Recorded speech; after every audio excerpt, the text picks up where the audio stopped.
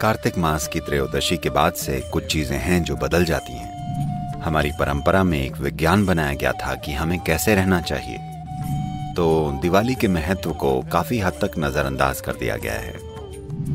इसे वापस लाने का समय आ गया है ताकि आपकी ऊर्जाएं गिर ना जाएं और आप उन सभी अशुभ शक्तियों के शिकार न बन जाएं जो हमेशा हम पर काम करती रहती हैं।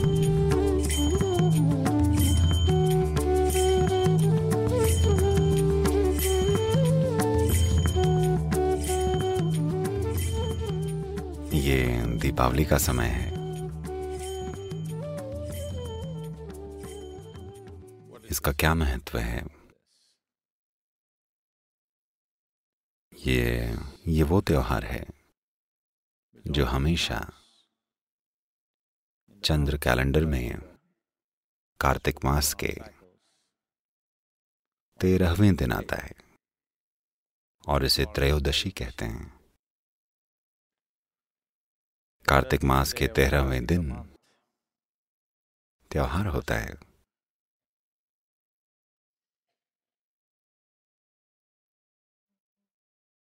हमारी परंपरा में इसका विज्ञान ये है कि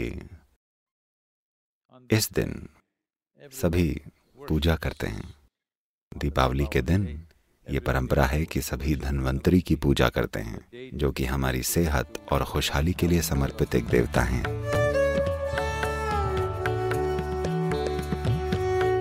आज धन्वंतरी शब्द का अर्थ काफी हद तक डॉक्टर हो गया है। धन्वंतरी या धन्वंतरी देवता आयुर्वेद के स्रोत माने जाते हैं। आयुर्वेद लंबे और सेहतमंद जीवन का विज्ञान है। खैर, यहाँ बहुत सारे उत्तर भारतीय लोग हैं। बहुत सारे उत्तर भारतीय हैं। So, I don't know when they did this, because the nature of the language is like that. पता नहीं उन्होंने ये कब कर दिया, क्योंकि इस भाषा की प्रकृति ही ऐसी है। उत्तर भारत में ज्यादातर लोग हिंदी भाषा बोलते हैं और वो आखिरी शब्द को वो काट देते हैं। अगर आप कहें ध्यानलिंगम तो वो कहेंगे ध्यानलिंग। अगर आप कहें शिवा तो वो बोलेंगे शिव। अगर आप कहें रामा तो वो कहेंगे राम। इस भाषा की ये आदत है, हमेशा आखिरी शब्द काट दिया जाता है, लगभग हर शब्द का। कृष्णा कृष्ण।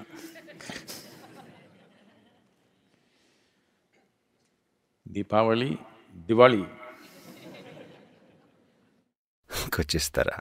तो किसी ने धन्वंतरी और त्रयोदशी शब्दों को काटा और बना दिया धनतेरह। जो चीज सेहत की थी वो धन की बन गई। धन यानी पैसा। अब सब सोचते हैं दीपावली पैसे से जुड़ी है। ये बात सेहत की क्यों है? For those of us who live in the northern hemisphere, it is from this day onwards certain things change from the Trayodashi of Kartika Masa. क्योंकि हम में से जो लोग उत्तरी गोलार्ध में रहते हैं उनके लिए कार्तिक मास की त्रयोदशी से कुछ चीजें बदल जाती हैं। चीजें बदलती हैं कुछ ऐसे कि जीवन धीमा होता चला जाता है। तो सर्दियों के महीने के दौरान आपको अपने साथ क्या करना चाहिए, आपको कब उठना चाहिए, आपको क्या खाना चाहिए, आपके खाने की आदतें कैसे बदलनी चाहिए, आपके योग अभ्यास कैसे बदलने चाहिए, सबके लिए हमारी परंपरा में एक विज्ञान बनाया गया था कि हमारा रहन सहन कैसा होना चाहिए ताकि सर्दियों के महीनों से हम गुजर पाएं, बिना बीमार पड़े, बिना निराश हुए और बिना जीवन में संतुलन और उद्देश्य खोए। ऐसा कैसे करना है, इसका एक पूरा का पूरा विज्ञान था।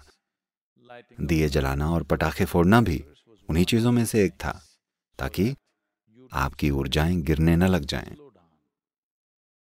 वंश के स्तर पर एक आयाम होता है। हमारे अंदर विकास की प्रक्रिया से जुड़ी यादें होती हैं जो सोचती हैं कि जैसे ही सर्दी के महीने आते हैं, चाहे मौसम वाकई ठंडा हो या ग्लोबल वार्मिंग की वजह से गर्मी बनी रहे, उससे कोई फर्क नहीं पड़ता, बदलाव तो होते ही हैं। धरती और सूरज के बीच की दूरी और धरती और सूर्य के बीच की स्थिति बदल जाती है। इस वजह से धरती पर जीवन धीमा होता जाता है। अगर आप एक भालू होते मेरा मानना है कुछ समय पहले आप थे तो आप एक लंबी नींद में होते। तो शरीर में लंबी नींद में जाने की एक टेंडेंसी या प्रवृत्ति होती है। अगर आपको यह ना पता हो तो इन दिनों बीज अंकुरित नहीं होते। भारत में इस मौसम से लेकर 14 जनवरी तक कोई किसान बीज नहीं बोता, क्योंकि बीज पूरी तरह से अंकुरित नहीं होगा या उतनी तेजी से अंकुरित नहीं होगा जितना दूसरे मौसमों में होता है। उत्तरी गोलार्ध में हर चीज, पूरा जीवन ही धीमा हो जाता है। क्योंकि जीवन धीमा होने जा रहा है, इसलिए हम अपने आसपास और ज्यादा ऊर्जावान चीजें करने की तैयारी करते हैं ताकि हम खुद धीमे ना हो जाएं और इसका हिस्सा न बन जाएं। एक तरह से हम अपने विकास की प्रक्रिया पर डटे रहना चाहते हैं। हाँ, अगर हम कोई और प्राणी होते तो हम कहीं दुबक कर सो जाते, पर अब हम इंसान बन गए हैं। हमने अपने शरीर की सीमाओं को पार कर लिया है। मैं बहुत ज्यादा ही चीजें मानकर चल रहा हूं क्या?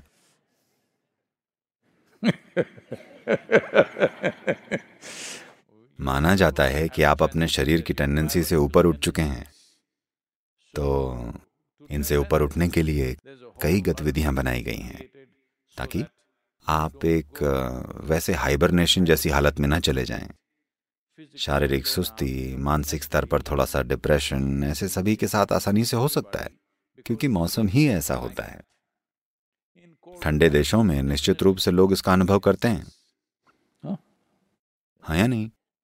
क्योंकि आपके भीतर चीजें धीमी हो गई हैं। उत्तरी गोलार्ध में सिर्फ आप ही नहीं, सब कुछ धीमा हो जाता है, क्योंकि सूर्य के साथ हमारा संबंध बदल जाता है, जो कि हमारे जीवन का बेसिक सोर्स है। इस धरती पर ऊर्जा का बेसिक सोर्स सूर्य है। इसलिए नहीं कि आपने सोलर पैनल बना लिया है, सूर्य हमेशा से रहा है।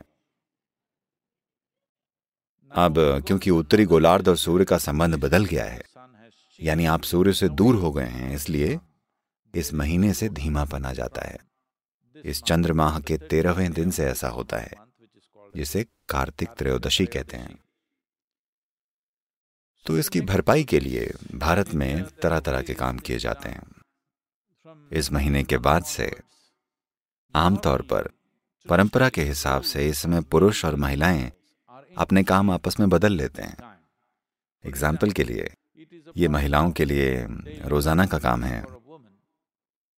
अब नहीं रहा, पर भारतीय गांव में अब भी ऐसा होता है कि सुबह सबसे पहले वो अपने घर के बाहर सफाई करती हैं और कुछ ज्योमेट्री वाले आकार बनाती हैं। ये ज्योमेट्री आज महिलाएं सिर्फ एक ही डिजाइन जानती हैं, अफसोस है। वो एक ही चीज बना देती हैं, या इसे रंगवा देती हैं, या एक खाके से उसे बना देती हैं। नहीं तो उन्हें चावल के आटे से रंगोली बनानी होती है। और हर रोज, सोमवार, मंगलवार और ऐसे हफ्ते के हर दिन उन्हें एक विशेष डिजाइन बनानी होती है, ज्योमेट्रिक डिजाइन, जिससे हमारे घर में एक विशेष ऊर्जा आकर्षित हो। अगर आज पूर्णिमा है तो एक तरह की डिजाइन, अगर अमावस्या हो तो अलग डिजाइन।